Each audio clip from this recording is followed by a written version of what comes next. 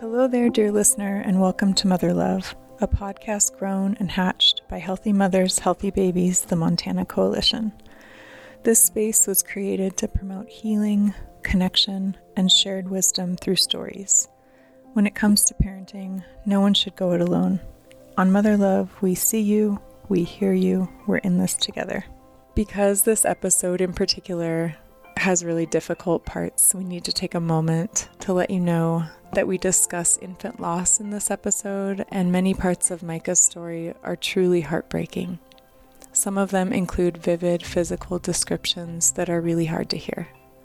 While we don't want to discourage you from listening, we actually think it is really important for more people to listen to stories like these.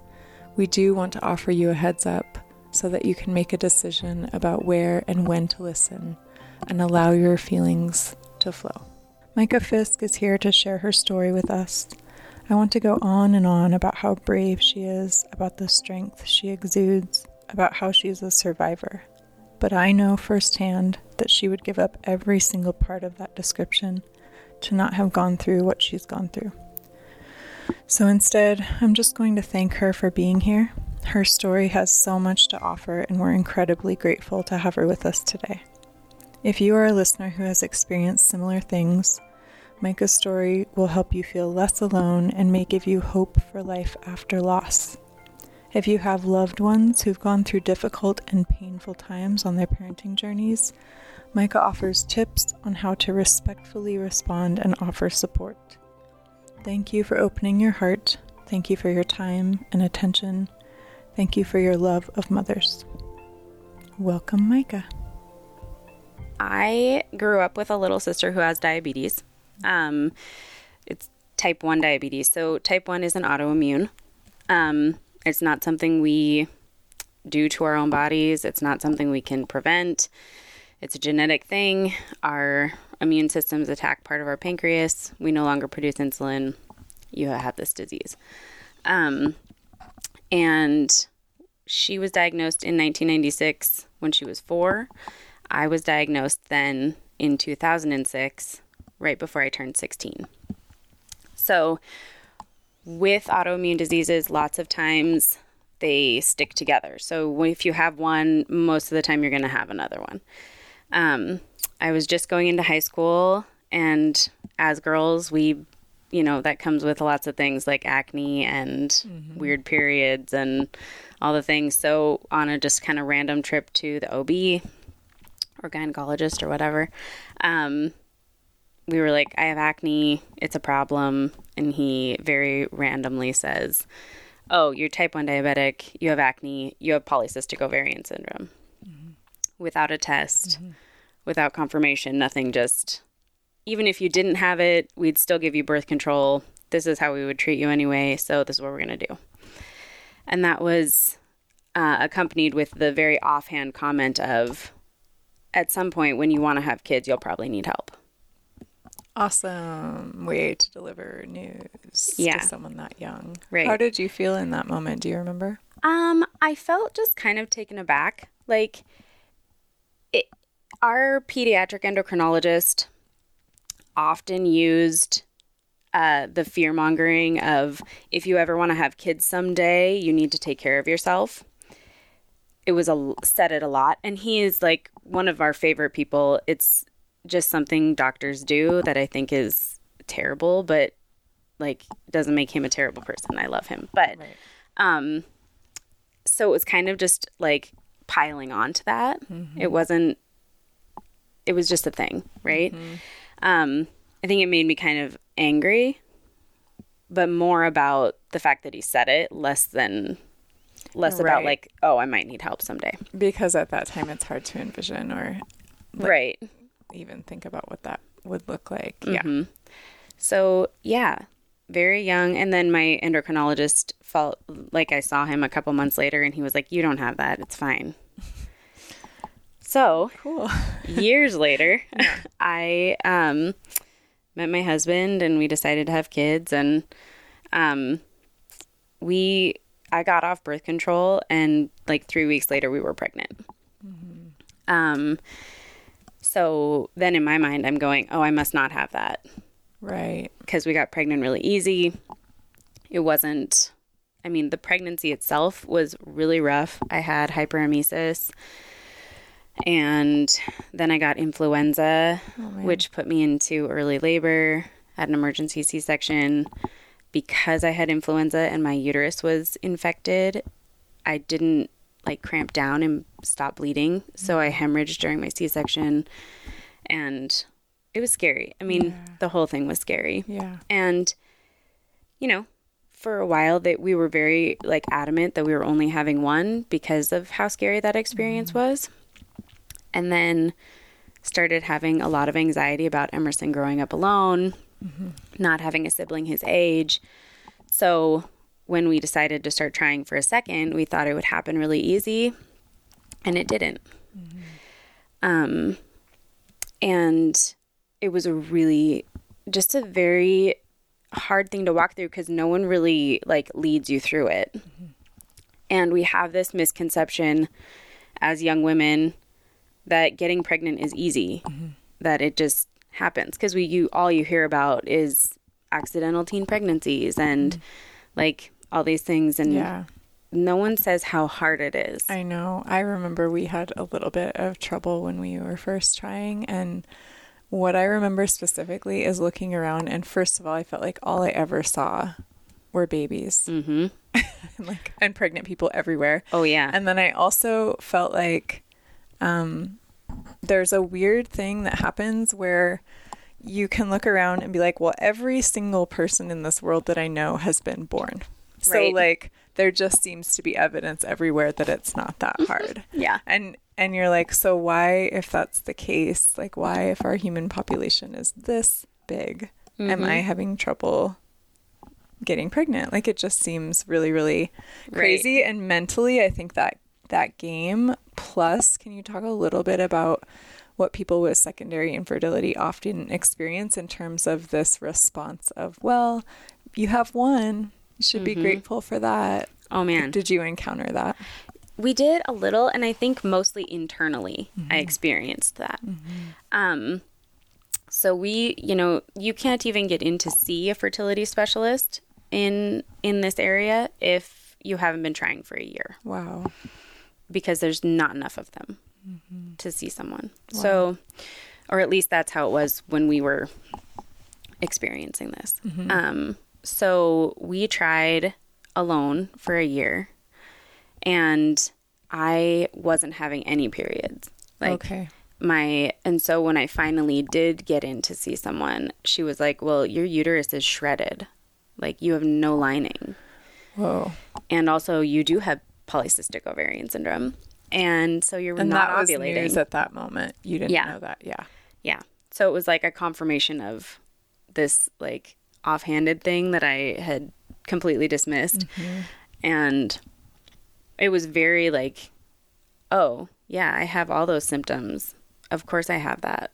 Yeah. Like maybe I should have known. And then that's a whole different like self thing. Yeah. But yeah, so I mean, the whole like, I have one child, I should be grateful. That I think came more after we tried fertility treatments, and like it's really hard because it's hormones, right? So like think about, you have like your period and you get PMSy and you're cranky, and it's like that all the time. I would not, my family wouldn't survive. We wouldn't. Right? It's like I mean, yeah. I say that in a joking way, but I cannot imagine how hard that was, because I basically still wish there was like the red tent possibility absolutely. Where I could just be like, okay, it's a good idea for me to go away now. Right, yeah. And not have any sound, light, or interaction with other humans during this time. Like my people in my life close to me are like, it's on the calendar. Like Claire will lose her mind during this time. Yes. But so I can't imagine doing that. For how long did you experience that with the treatments? We did. So it's like you start gradually and then it just kind of ramps up. So we started with just oral hormones. and nothing happened. And then we did heavier doses of that. And then you do like a different delivery format of that. And then you get into like injections. And so we did fertility for probably a little over a year. And it was like, we ended it after we did 3 rounds of IUI, which is intrauterine insemination. And it's like the step right before IVF. So we did 3 rounds of that and none of them took. And that was just devastating because not only is it like hard on your body emotionally and physically, but then toss in that I'm type 1 diabetic and it's like this balancing act, right? So insulin is a hormone. That's how you treat type 1. And you have to have really good levels, blood sugar levels for a long period of time in order to have a healthy pregnancy. And your fertility hormones make it exponentially harder to have good blood sugars. So it's like a balancing act of how long can I sustain hormone usage before my blood sugar levels are too high to make this not sustainable. So that was hard on my body. Wow. And then it's hard financially because it's so expensive. Totally. So it was just like too overwhelming at that point, and we just decided we're going to quit doing this and give ourselves a break. Yeah. And we didn't like go back on birth control or anything like that, but we stopped trying. And yeah, it was just kind of an emotional roller coaster. The whole thing is. Well, and I mean, those circumstances are so hard, let alone if your mood is affected by the hormones. And then I imagine that the blood sugar regulation on top of that is like this thing that we do where it's sort of like so easy to self-blame if you don't keep things perfect all the time. Then it's like every month I bet that you were having this like, what did I do wrong? You know, which I think is common, but in your case that must have been just so heightened. Yeah. So as a diabetic, you do a lot of your own medical care. So, I mean, I go in and see an endocrinologist every 3 months for testing and like just to check in and make sure everything's okay. But every day you make multiple decisions that are life and death decisions potentially.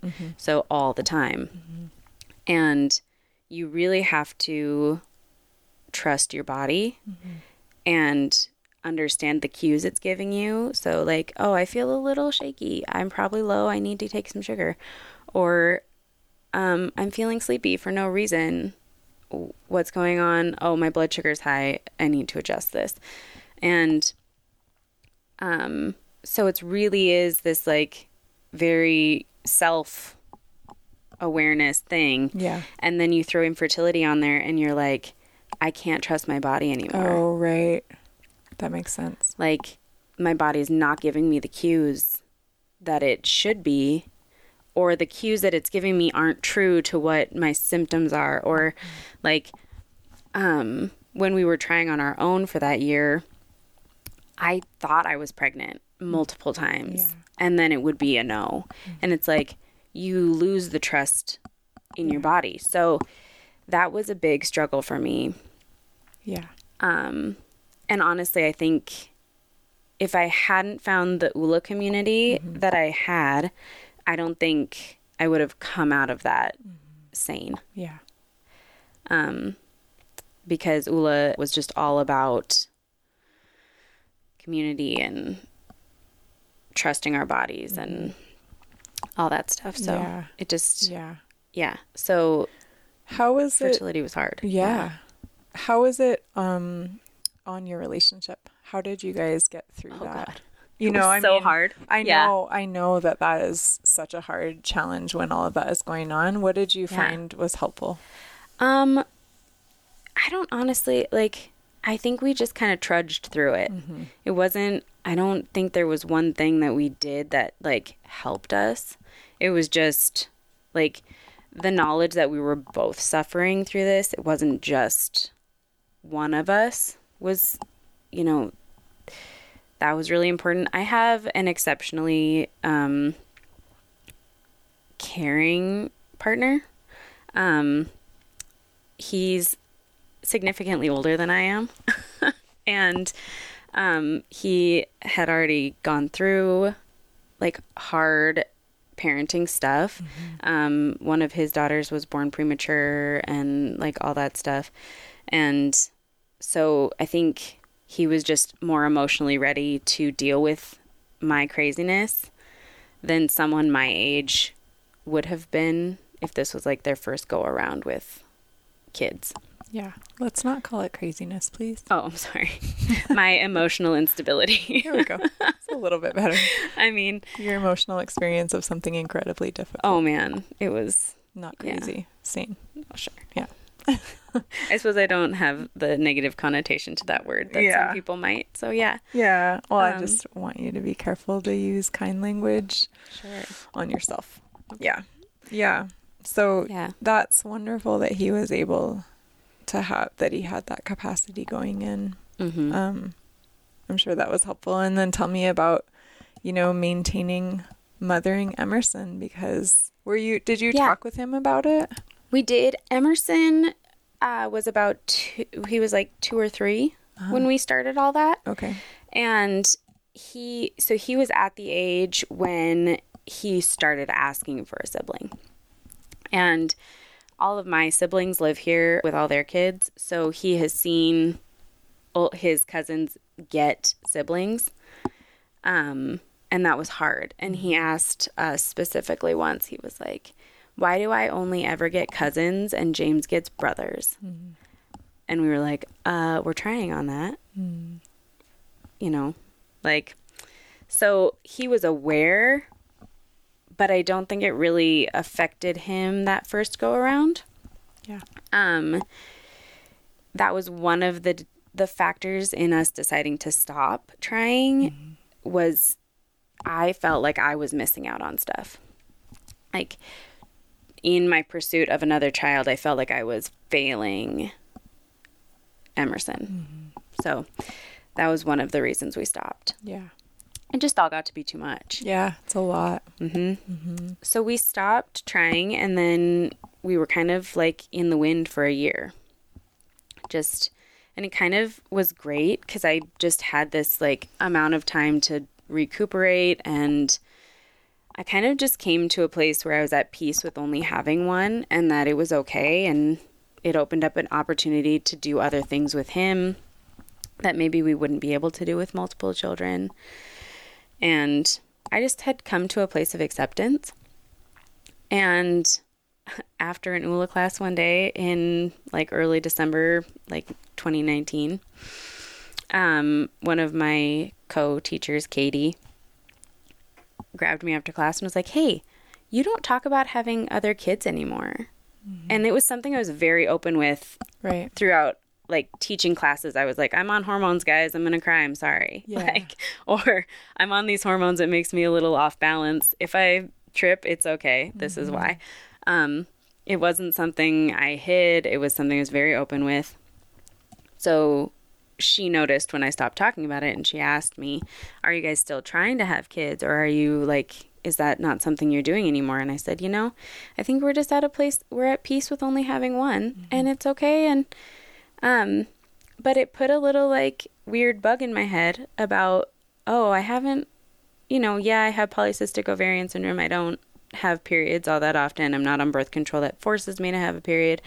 But it made me think like, you haven't had one since October. Oh. And the next day I went and took a pregnancy test, and I was pregnant. Whoa. Yeah, it was nuts. Let's talk about that moment. Yeah. Dave works in the mornings, so he usually calls me in the morning to like check in and just say, hey, how'd your morning go? Did Emerson get to school okay? Blah, blah, blah. And he called me, and I, on the phone, I couldn't just not say anything. So I was like, I took a pregnancy test. And he was like, oh, really? Why? Right. Like totally like that's offhanded. Yeah. And I said, I'm pregnant. And he was, you know, like, no, you're not. And I was like, I am. And he's like, oh my God. And, you could tell he got choked up and we were, he came home and it was a big thing. And then you go through you have to go to the doctor and have it confirmed and have an ultrasound and have it confirmed and all the things. And where are we at with COVID at this moment? It was just like hints and inklings, right? Like rumor. Yeah, it was stuff. like it had started in China. Mm-hmm. Okay. And we hadn't really gotten it over here yet. Mm-hmm. And so at that point, COVID hadn't factored in, but we were, very shocked that we were pregnant, and we were, because this was no fertility treatments, all the things, we were super excited. And then, going into the new year, it was like February. That's when COVID really started affecting us. It was like, you have to wear a mask to all your appointments, all that. I think schools closed shortly after that. So I was at home with Emerson, who was a kindergartner, and trying to do at home school and also be pregnant and try and be excited about this new life. And on top of that, we were talking about closing the studio temporarily. And it was this whole, and I'm trying to teach while pregnant, and whoa, it was a whole thing. Yeah. And at the same time, my father-in-law was living with us, and he was really ramping up in dementia. Oh my goodness. So we were trying to figure out how to get him help, because you couldn't get in-home help really because of COVID. Right. And it was hard to get someone into a home because of COVID. So we're just at home with my father-in-law, with Emerson, the whole thing. Yeah. And we, I had this you have to find an OB, and you have to find this team of doctors. And for a diabetic, you're automatically high risk. So that means you have even more doctors and even more visits that you have to plan around COVID and all these things. And so I had, for all my pregnancies, an OB, a general doctor, they're called maternal fetal medicine specialist, an MFM, and my endocrinologist. So there's a lot of cooks in the kitchen. And so during this whole COVID nonsense and all this pregnancy, and it's a lot of stuff to handle, but we were so happy, and it was so joyful. Totally. Yeah. And then it wasn't. Yeah. Before we go into this next part, in terms of scheduling those appointments with that entire team, did you have to always meet with each of them individually, or did they ever confer? And so that was a big deciding factor of who my doctors were. So my OB, I was seeing just my regular doctor, and if I wasn't high risk, she would have handled my whole pregnancy. Okay. But because I'm high risk, I have to be with an obstetrician. So she recommended the OB that I saw, and I started seeing her. And then I have other friends who have also had high risk pregnancies, and they had seen this other particular doctor who they recommended. And I had asked to see him, but my OB recommended that I use their in-house MFM. So I ended up seeing her. And I ended up with a team of all women doctors, and I was so excited. And this was I was oh, they'll understand me and understand the experience more, and this is great. And so their office is all a conglomerate. Yeah. So my OB and my MFM would see me, and the ultrasound was there. So it was back to back type deal. Yep. Yeah. And I feel that could have been a solid thing, but they left out communication with my endocrinologist, Okay. my diabetic specialist. Yeah. So I feel like that piece was very much missing. Yeah. And in a standard situation, the MFM would handle all my diabetic changes. But I do feel like I give off, me just as a person, I give off this air of like, I don't need help. I'm very self-sufficient and I'm on top of things, and I like to know about what's going on with the diabetic stuff. So I'm capable of making my own changes in a normal situation. Mm-hmm. But when you're in a pregnancy, it's totally different. The expectations are totally different. The levels that you aim for are different, and I didn't know any of that. So I gave off this air of like knowing what I was doing, and I'd had a previous pregnancy. So I think she assumed I was doing it, and so she didn't. Yeah. So that piece was missing. Yeah. And I think it played a big role in our loss. Yeah. Yeah. That's really hard to look back on, I'm sure, because of course you've developed that spirit and that attitude of like, I have control over this, because that's the way you've survived and stayed safe. You know, your whole life is like knowing what you need to know and being able to, like you said, like tend to yourself in ways that work. And so I'm sure that that was really disorienting to all of a sudden not be the expert in how to do things. But then unfortunately you missed out on quality care because of that assumption. So, right. So, okay. So we have team of doctors. We have shocking, exciting new pregnancy. And then care continues. COVID continues to get more intense. Yeah. And talk about what happened next. So the 2 weeks before we lost Owen were really crazy. This is height of COVID. It's July 2020.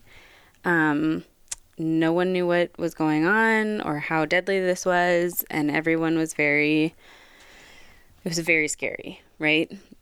We didn't know how it affected pregnant women. I was just going to say that was a particularly vague area. Yeah.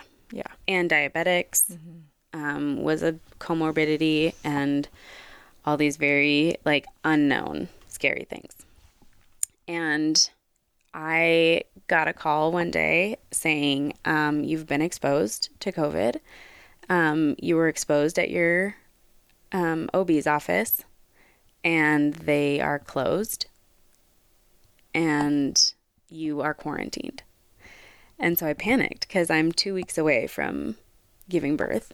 Yeah. And I am a diabetic. I'm high risk. And now I don't have access to my OB or my ultrasound technician or my MFM because they're all in the same office.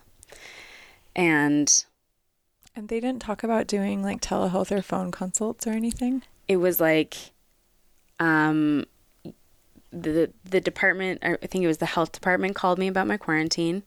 And then they were like, well, you're going to have to call their office and get it figured out. Wow. And I was like, oh, okay. So called, then it was like call marathon of trying to figure out what to do. Totally. And we ended up, I ended up they were like, you're going to have to go to the hospital for everything. Well, going from a private ultrasound to the hospital ultrasound is totally different because the hospital can't tell you anything about what's going on. They can't show you pictures. They can't do, it's very like, they don't say anything. The ultrasound technicians. Do you know why? And did they tell you why? Just because they're not, that's just they're not OB, or is that the hospital policy? That's hospital policy. Okay. The radiologist is the only one who can read the ultrasound, so the ultrasound technicians aren't allowed to say anything. Okay. And that's with any ultrasound I think you get at the hospital. Yeah. But I was like, I'd rather go to this other private provider for my ultrasound. And they're like, well, that's fine, but then you have to go to the hospital for your NST, which is a non-stress test. I'm like, fine. So that first week after they closed, I went to the other place for the ultrasound. And they were like, wow, he's a really big baby. He's so big. Has he always been this big? And I was like, yeah, he's been big the whole pregnancy. My other son was also big. Emerson was 8 pounds, 13 ounces when he was born. He was 37 weeks. So big baby. And then Owen was measuring big the whole pregnancy. And they're like, wow, he's really low. He's as low as he can go, and he's very big, but he looks healthy. And then I went over to the hospital for my non-stress test, and it was just kind of a mess. Like, they weren't expecting me. So I had to go up to the women and children's floor. They put me in a room, hooked me up to the monitors, and then kind of forgot I was there. So it's a 20-minute test, and I was there for 2 hours. Whoa.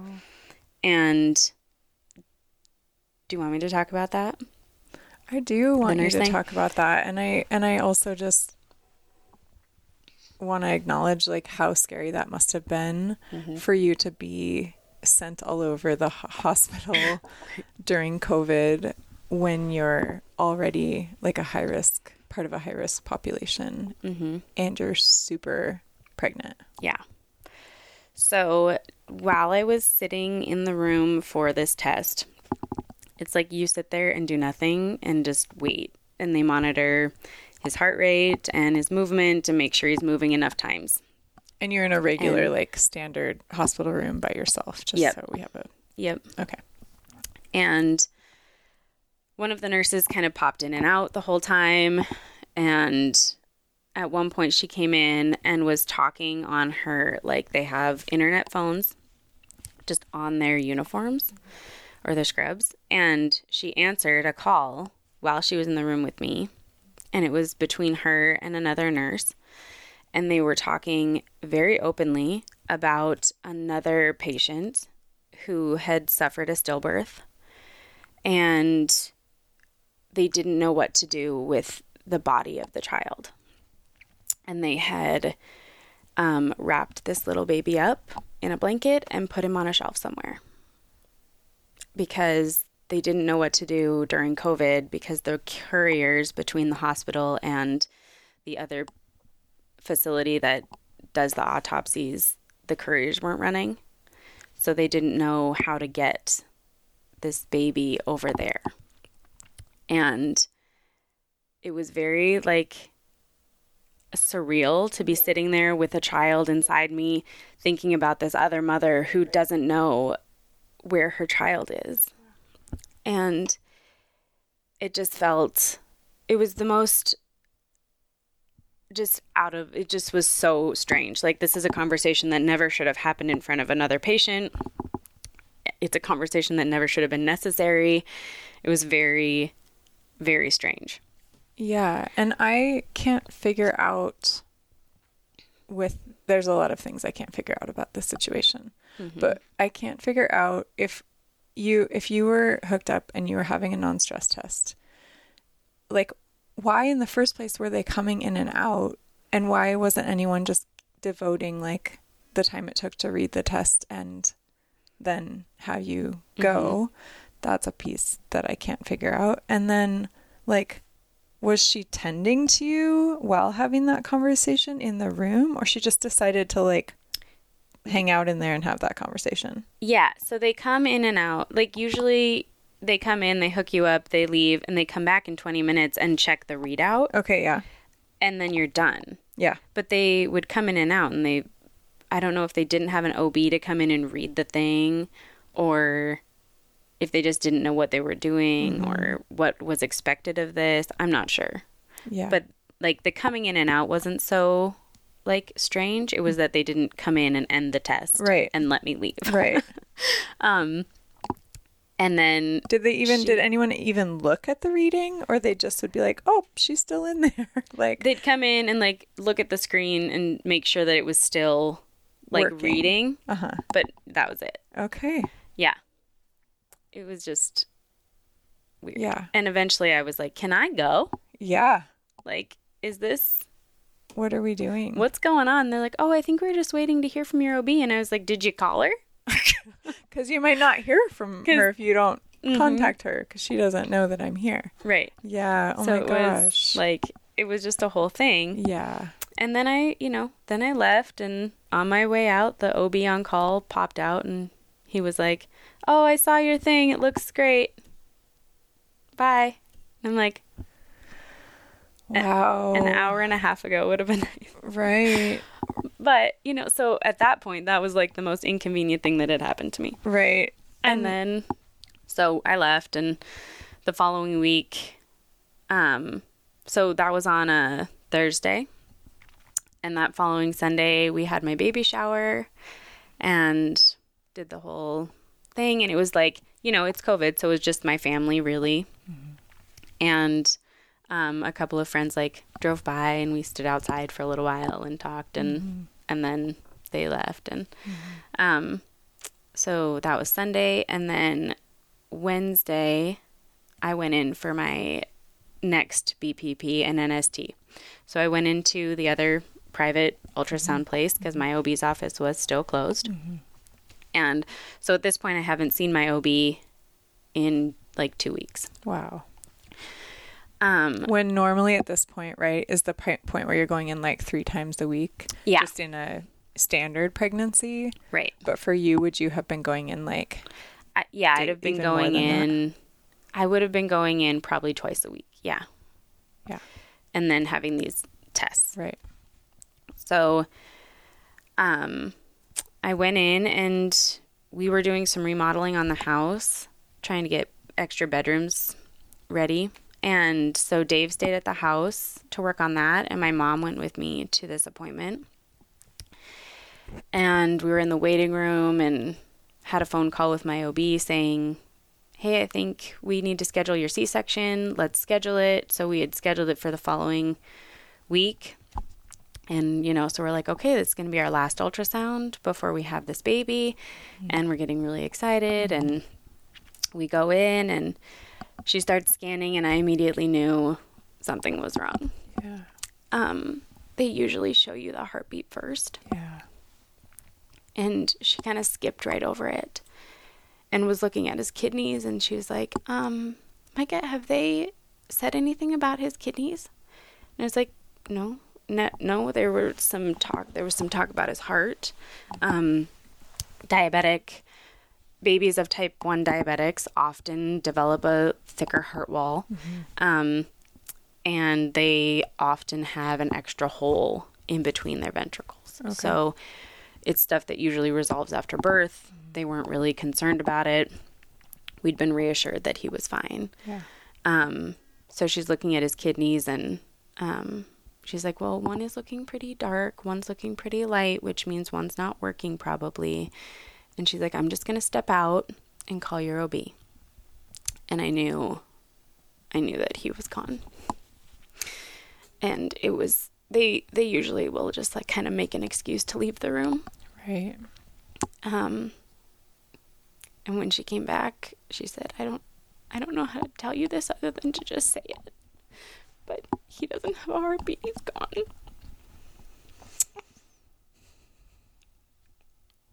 Yeah. And Emily Tassoni, who I know is a friend of yours, when we did our interview, she describes that as the split in her life. Yeah. Where it's before that moment, and then nothing's ever the same. Yeah. And your mom was there with you. Yeah. Thankfully. Yeah. And I just, it's immediately saying, I need Dave. Of course. And we had our OB on the phone saying, whenever you're ready, just come to the hospital. And we decided just to not wait and just to go. Yeah. So, he got to the ultrasound room, and the ultrasound technician was like, do you want to look at him some more before you go? And Dave was like, no. Yeah. So, no. I mean, it just never, I always will cry. Of course. Me too. Right? Yeah. I'm so sorry. Mm-hmm. So we went over to the hospital and met our OB there. And the first thing they ask you is, this is horrible, but do you want an autopsy? Mm-hmm. And then that story became very personal to me. Right. At that moment.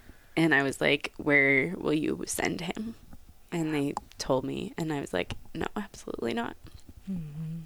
So we decided that he would be just with us, mm-hmm. and then to the funeral home. Mm-hmm. So yeah, we had... So this is all happening in the same day? Yeah. Like what time?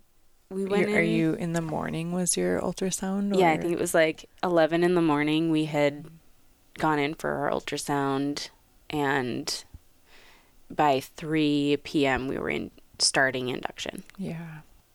But because, and the way she put it was, she said, this is going to sound terrible, but the reason we were going to do a C-section was because we were concerned for Owen's life, and now that his life isn't a concern, it's safer for you to have a vaginal birth.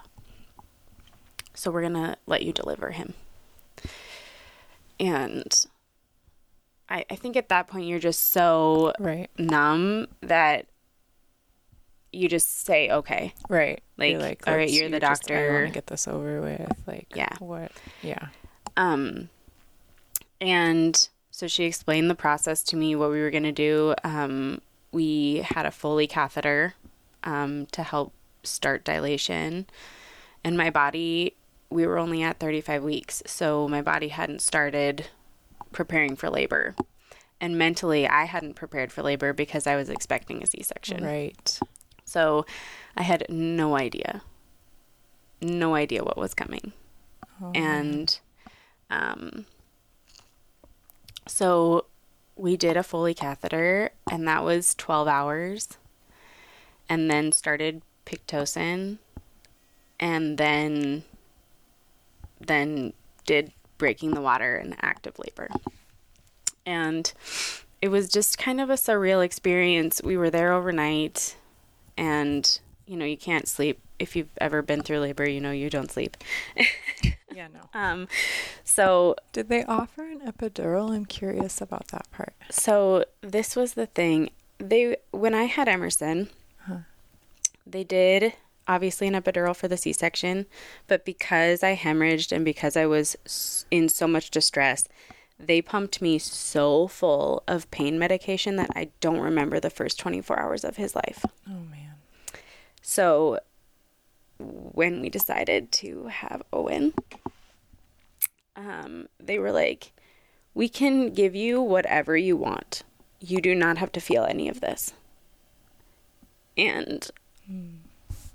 all I could think was, this is the only time I'm going to get with him. Yeah. And I want to remember everything. Yeah. So it's very, very specific about. Yeah. I want nothing. Yeah. So I had an epidural right before they broke my water. Okay. But up until that point, I didn't have anything yet. That makes sense to me. Mm-hmm.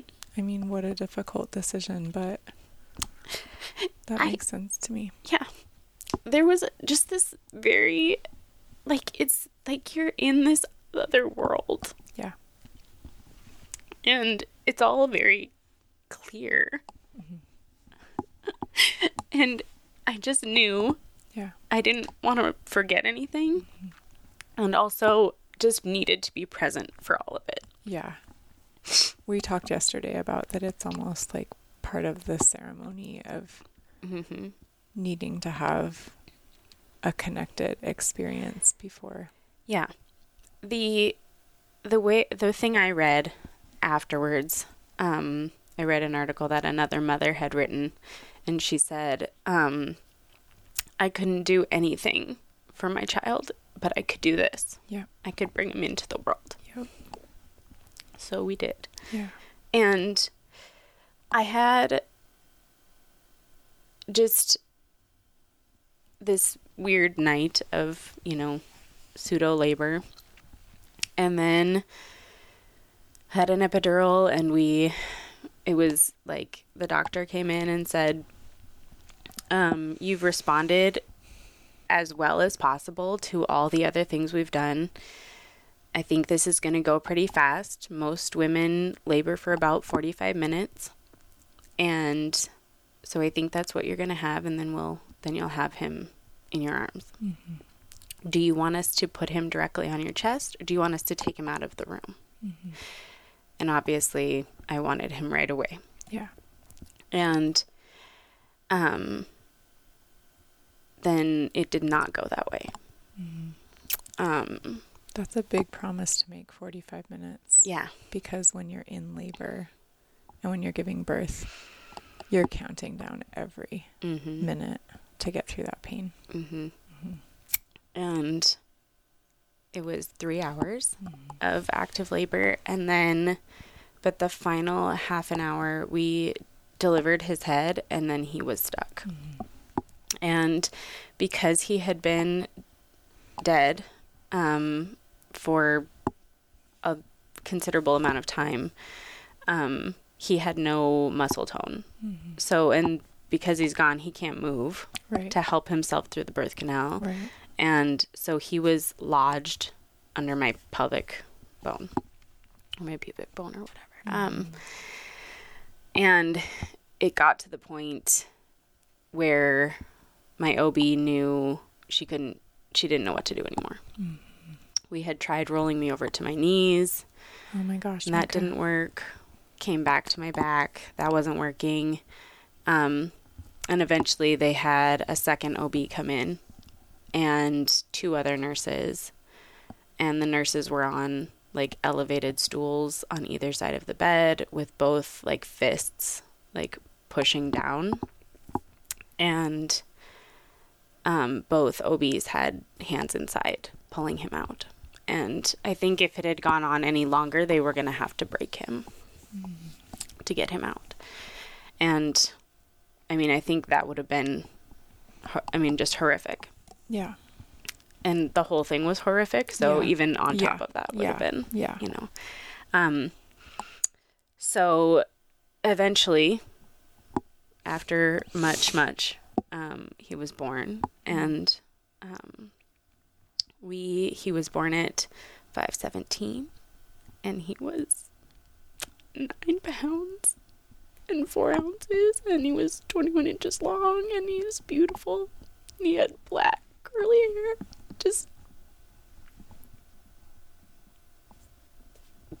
he looked exactly like his brother. It was nuts. And then it's like, you go through all these things, right? Like, here's this baby, but now my body is also still trying to deliver placenta and like this whole thing. And eventually I, came back to it and was able to hold him and be with him. And my mom was in the room with us the whole time. And she had like a terms of endearment moment with the doctor in the hallway going, "What the fuck was that?" Yeah. And he told her, he's like, I have no idea what that was. And in hindsight, we probably would have done a C-section. And then it's like, then you're dealing with COVID stuff. So the hospital policy for delivering moms was 1 visitor. And we were being treated as a bereavement, so we were allowed 2. And my mom had some conversation with the nurses and said their son is going to come upstairs and meet his brother, and I'm not leaving for that. So there's going to be an extra person. And then also their pastor is coming up to pray with them, and I'm not leaving for that. So there's going to be 2 extra people, and we're having a photographer come. And if you have a problem with that, please take yourself off our case and find me nurses who don't have a problem with it. Mm-hmm. And they were both wonderful. And they were like, we will ask forgiveness later. Yeah. And so we had... I'm so thankful for that time. moment. I mean, that obviously that's what should have happened at that moment, but I cannot imagine if there would have been resistance. Like, we had some resistance after the fact. Yeah. But. Right. Yeah. Yeah. Yeah. So, poor little Emerson. He had been with my sisters during all of that, and he didn't know what was going on. Like, we didn't tell him. We wanted us to tell him that, and not them to tell him that. Right. So my sisters brought him up to the hospital, and Dave went down to. They were like in the emergency room entrance. Okay. Yeah. And he took Emerson and sat down and just said, for context, a couple months before that, a friend of ours had a miscarriage. And we had to explain to him, the way we explained it was, some babies don't get to come all the way and be with us. Yeah. Sometimes they go back to heaven before they come to earth. And we don't get to keep them. Yeah. And so Dave told him, Mommy had the baby, but he doesn't get to come home with us. Yeah. And he's gone. Yeah. And Dave still to this day, like, if Emerson is crying, he's like PTSD straight back to that moment. For sure. And it was like, it's like the wailing, like that deep grief. Yeah. And he just kept saying, no, no, no. And then eventually they came up to the room. And he's like 3? No, at this point he's 6. Okay. Yeah. So he is, Emerson is a very, like, emotionally aware, and he's very capable of explaining his emotions. Oh, that's because he has you as his mama. Which is a huge blessing. But in that moment, he was just devastated. And, we've got just some extremely beautiful photographs of that, of that grief. It was, it seems a little strange to call them beautiful, but they're beautiful. They're honest, right? And I think the most beautiful images that we keep are honest. That's what's beautiful about them. Yeah. It was, so he was there, our pastor came up, and, I feel like the modern Christian church has a better grasp of loss and grief. Maybe, but it was, I know you mentioned that the photographer who came up was a dear friend, Emily, and you mentioned that she was pretty nervous because that situation could go one of 2 very different ways. For sure. Yeah. And luckily our pastor is fantastic, and one of the very first things he said was, I need you to know that this is not part of God's plan. Like, God does not plan to give us children and just to take them away from us. And that was a big thing through our grief, like through counseling and stuff, was that it can just be shitty. Yep. Like, it doesn't have to, if you decide to learn a lesson or decide to find purpose through grief, that's wonderful, but it doesn't always happen that way, and you do not have to learn anything from it. No. And there is not a purpose always to what it is. No, and actually when I've been through really hard situations, and that has been it's like, I don't want to learn anything from this, and I don't want to take away anything from this, because honestly, the lesson is not worth it to me to have lost my baby or to see my baby in intense pain or suffering. Like, no, thank you. I'll learn that lesson a different way. Right. No kidding. Yeah. I'm not going to spend time like making fruit from this. Yeah.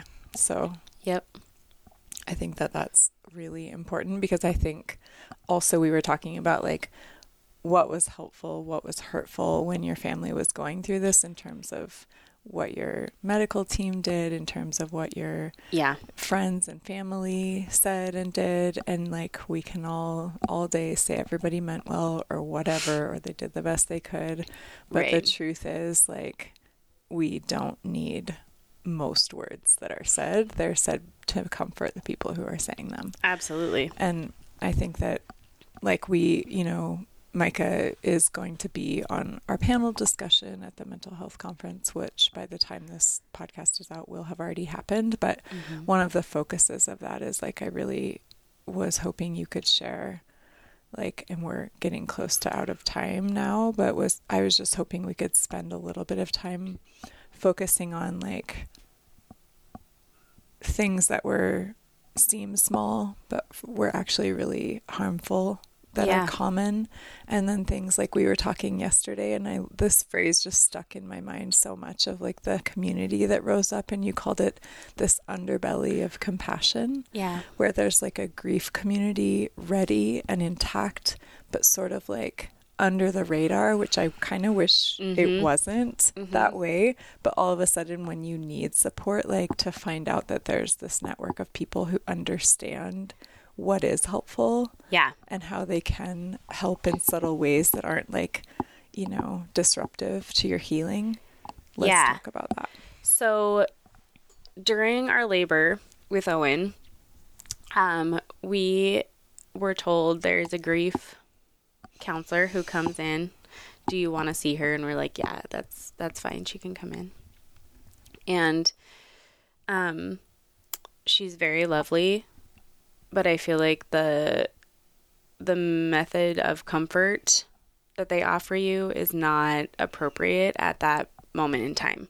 So it was like, we're gonna get a box for you. There's a man here in town who makes, they're beautiful, like wooden keepsake boxes. They're like, we don't have any right now, but we're going to have one made, and then we'll get that to you. But there's all these quilt squares that go in the bottom of them. So here's a stack of a bunch of quilt squares, and you need to pick one that goes with whatever you were going to do for his nursery or something. And then also your son is going to want to take home something from the hospital. So he can't take his brother home, so here's a bunch of quilts, like pick which one he would like best. And then also here's a bunch of teddy bears, and please pick one for him. And here's some literature, but it's like the children's version of Heaven is for Real. And here's a pamphlet about how men grieve differently from women. And the listeners can't see my face right now, but I wish you could, because what? Just like, yeah. So all these things, and I'm like, I'm having contractions.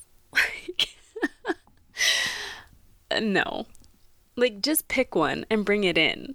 Like, I don't need to pick one. I don't need to even know that there were different options. Just pick one and bring it in. Like, that's it. Or how about come in and ask me some questions about my kid, and then you can go and pick a quilt and bring one in, because no one's going to care. Yeah, or how about you have the most, like, even tiniest fundamental understanding of active grief? Because that would be helpful. Right. In this moment in time. Yeah. So my husband described it as, he's like, it was all really nice, but it just felt like shitty consolation prizes. For sure. Yeah. So. And you can't think about anything. No. Like, I imagine it was hard for, like, to maintain your autonomic nervous system. Like, I am blinking, I am breathing, my heart is beating, I am doing this thing right now. Like, when someone even asks you, like, anything about anything, you're like, no. Right. So And then, you know, it's like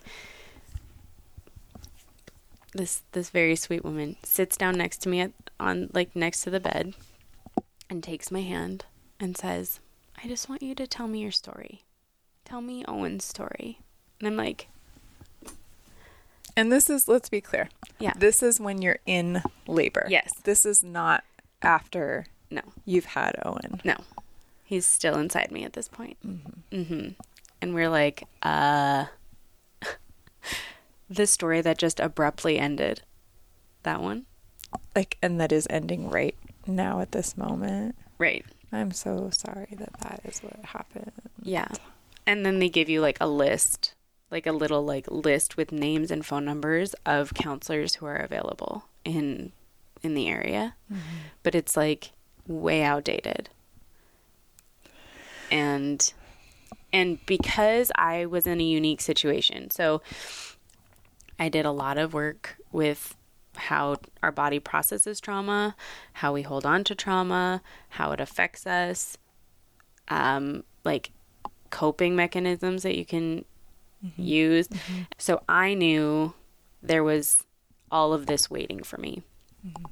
But the average woman who goes through that does not know that this is out there. And what are you going to do? Sit down and Google grief groups available as you're like losing your child? No. Yeah, or even like anytime soon after that, you're not going to be doing anything but like barely just trying surviving. to get through. Yeah. Yeah. Yeah. So it was very like, it was like they tried, but they missed the mark. Yeah. And then I had, you know, another unique situation where a friend of my mom's was one of the funeral directors, and he was able to come to the hospital. Mm-hmm. And so when we relinquished Owen's body, it was to someone we knew. Yeah. And my mom took him and rode in the car to the funeral home. That must have been so important, Micah. Yeah. Yeah. I didn't want him to be alone. Of course not. And then a beautiful thing, they opened the funeral home for my siblings so that they could go in and see him. Because they weren't allowed to come into the hospital. Right. So, yeah, so I have photos of them with him. But it was just like, so that was a unique thing that was healing for us that we were able to have that not everyone gets. And, you know, but then the following day you get questions. So it's a million things that they want you to make decisions about. Like, do you want testing done on your placenta? Yes, I do want testing done. I want to know as much as I can, of course, about this child. And so we ordered tests, which we then later found out were never done. They incinerated my placenta before the tests were taken or before they were done. And there was never an explanation given for that? No. And it feels very like this is where the medical community protects itself and feels shady to me. Because I asked my doctor then I said, could you just write me a note saying that you ordered those tests and they weren't done so that when I go talk to the hospital, I can say there was a breakdown here. Like, right. So that they know it was on the lab or whatever. Yeah. And she never wrote it for me. Wow. So then you think, well, did you not write it because you didn't order the tests? Or did you just forget? Or is this an innocent mistake? Or is this a manipulation? Or, you know, it's like you just lose trust in the whole process. Right. Yeah, so we had that. And when we went home, it was just like numb, right? I'm sure. You just, but you still have all these things to do. The first couple weeks, you have so many decisions to make. Like, do you want an obituary? Do you want to post it? Do you want it like published? Do you want a funeral, or do you want a memorial? And if you want one, what songs do you want? What, you have to plan a whole funeral for this child who no one got to meet. So the first like week or two is so full of things that you just kind of go on autopilot. I'm sure, yeah. And try and do the things. Get through them, yeah. And then when that's over, you just kind of like, you're just kind of like unmoored. Like you don't. Right. What do you do next? Because you expected to be caring for a small child. And now all that time is just open. Yeah. And unfilled. Yeah. Yeah. But as far as like the medical stuff goes, we had so many things during the immediate delivery and stuff that were mishandled. Mm-hmm. And then several things afterwards that were mishandled. So like I had really big clots, so I had to go in, and you go in and they tried to take me into the ultrasound room where all the baby stuff happens. And I'm like, had a panic attack in the hallway going, I'm not going in there. Yeah. She's like, oh my God, I didn't even think of it. We have a clinical room. I can take you in there. Yeah. Great. Thank you. Yeah. And then later saw the OB for, my checkup from the clots, just to check up, and was put in a room alone because you can't have anyone with you because of COVID. Yeah. And they put me in a room right next to the ultrasound room, and you can hear through the walls. Oh my gosh. So I'm in there alone listening to someone else's son's heartbeat. Whoa. And, then at my next appointment with my OB, I finally saw my OB and said, here's the $100 question, right? What happened? What do you think happened? Right. And found out that none of the tests were done, so we don't have any chromosomal explanation.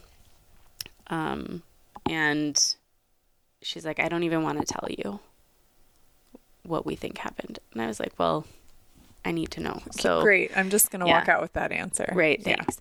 And she's like, we think you had a high blood sugar and stopped his heart.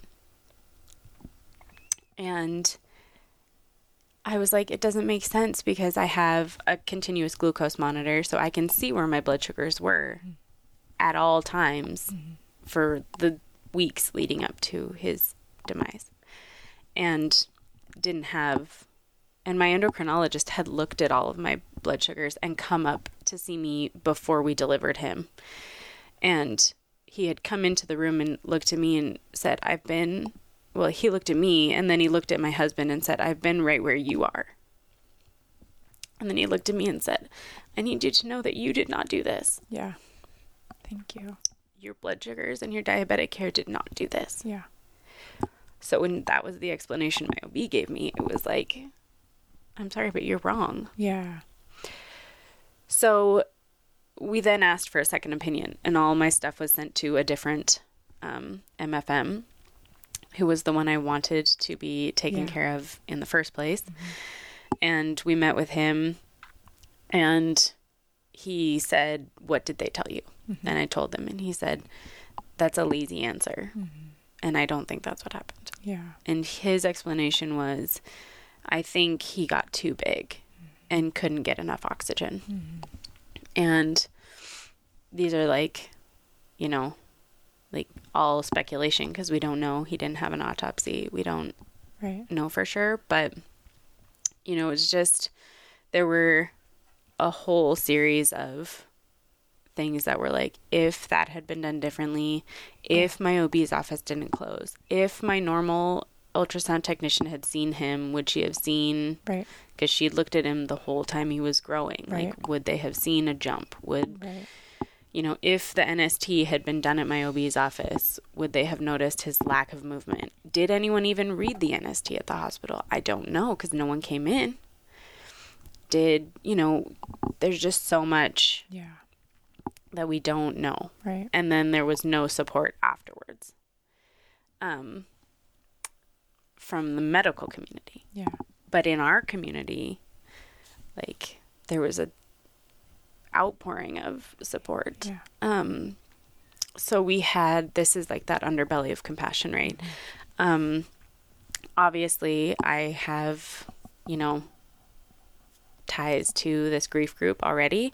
So that was there. I saw them a week after it happened. And then my mom knew an artist who, I had this big fear of putting Owen's remains in something cold. And I really wanted him to have something wood, something warm. And, an artist friend of hers offered to turn an urn for Owen. And at one point, Dave had decided he did want molds taken of, plaster molds taken of Owen's hands and feet. There's a foundation here in Montana called the Ramsey Keller Foundation. They pay for funerals of infants in Montana. And they were wonderful and did some lovely things for us, and just things that people who had little to no ties to us showed up. Yeah. So I mean, there were beautiful things. And then you just go through it. And I, very shortly after he was lost, started seeing a counselor and worked through a lot of that. And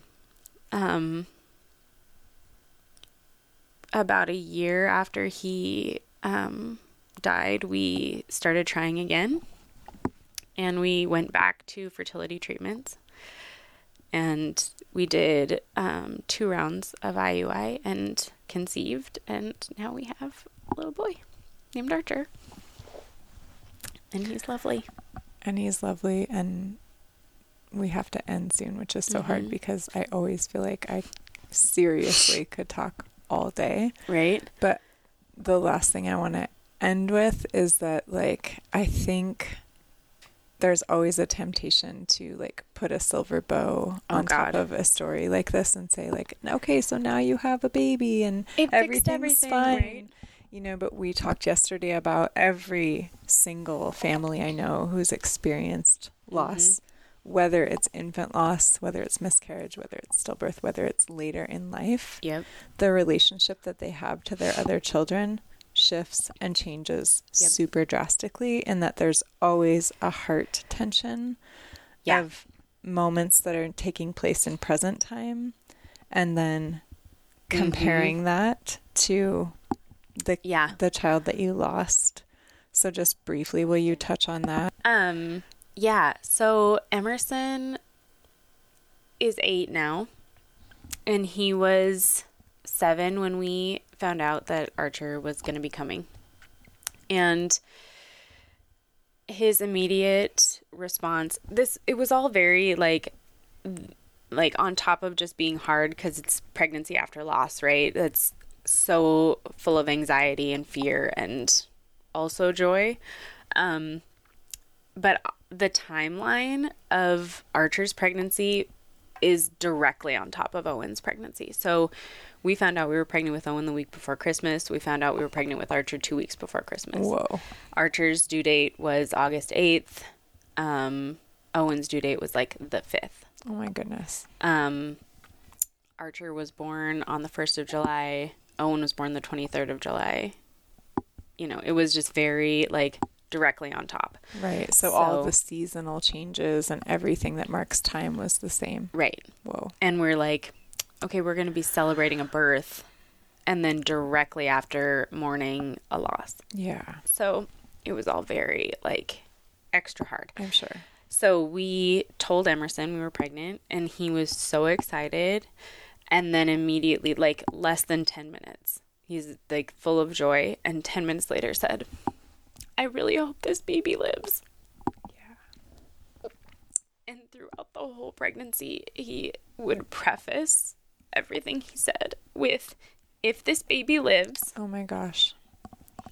Yep. And I mean, of course, that makes sense for a kiddo that age. Yeah. To keep that immediate thought so Mm-hmm. that they're prepared, right? So that their nervous system is prepared. Right. But as a parent, like those, oh my God, those things that sometimes your babies say that are like so honest are like, it's what we're all feeling, right? Yeah. But we don't want to say it out loud because it's super scary and sad and hard. And I feel like anyone who's had a child after loss fears that people will assume it replaces this other child. Of course. So Emerson was very much like very clear that this is a new, and it's not like, you know, he still says, I have two brothers. Yeah. And when Archer was born, he was holding him. We were in the NICU for 2 weeks, so he couldn't see Archer for 2 whole weeks. And then when he finally was able to, he said, I'm really happy that I have a little brother who gets to live with us, but I really miss Owen. Yeah. So there it is again, right? Just saying, just putting words to the thing that everyone is feeling. Yeah.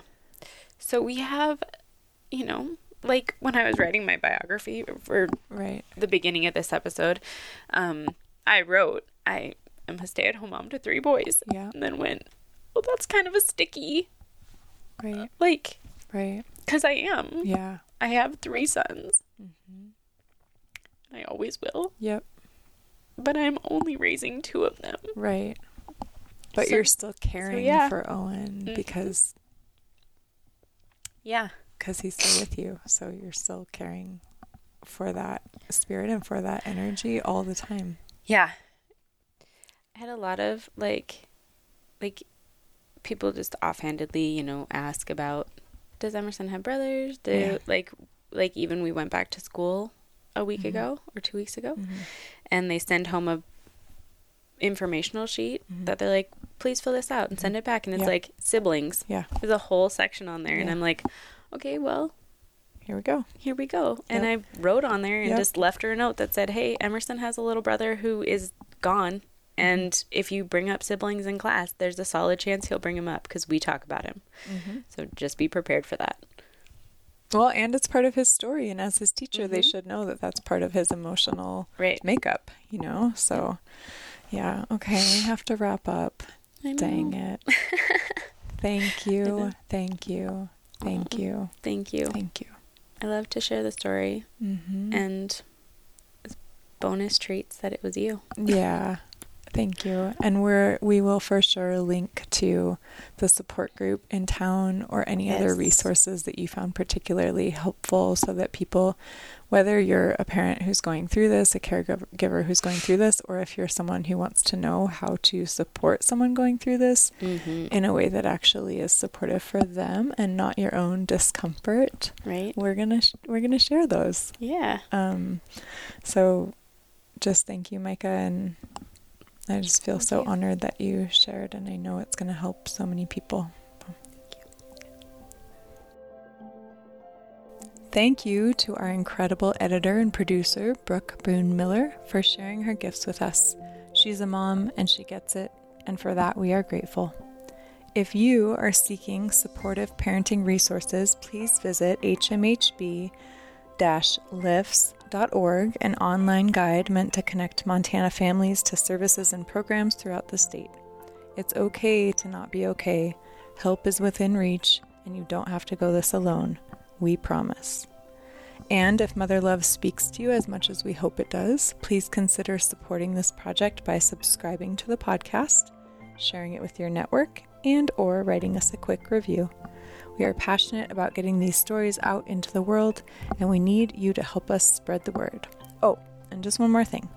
We know a lot of moms who are fired up about creating change in the maternal healthcare world.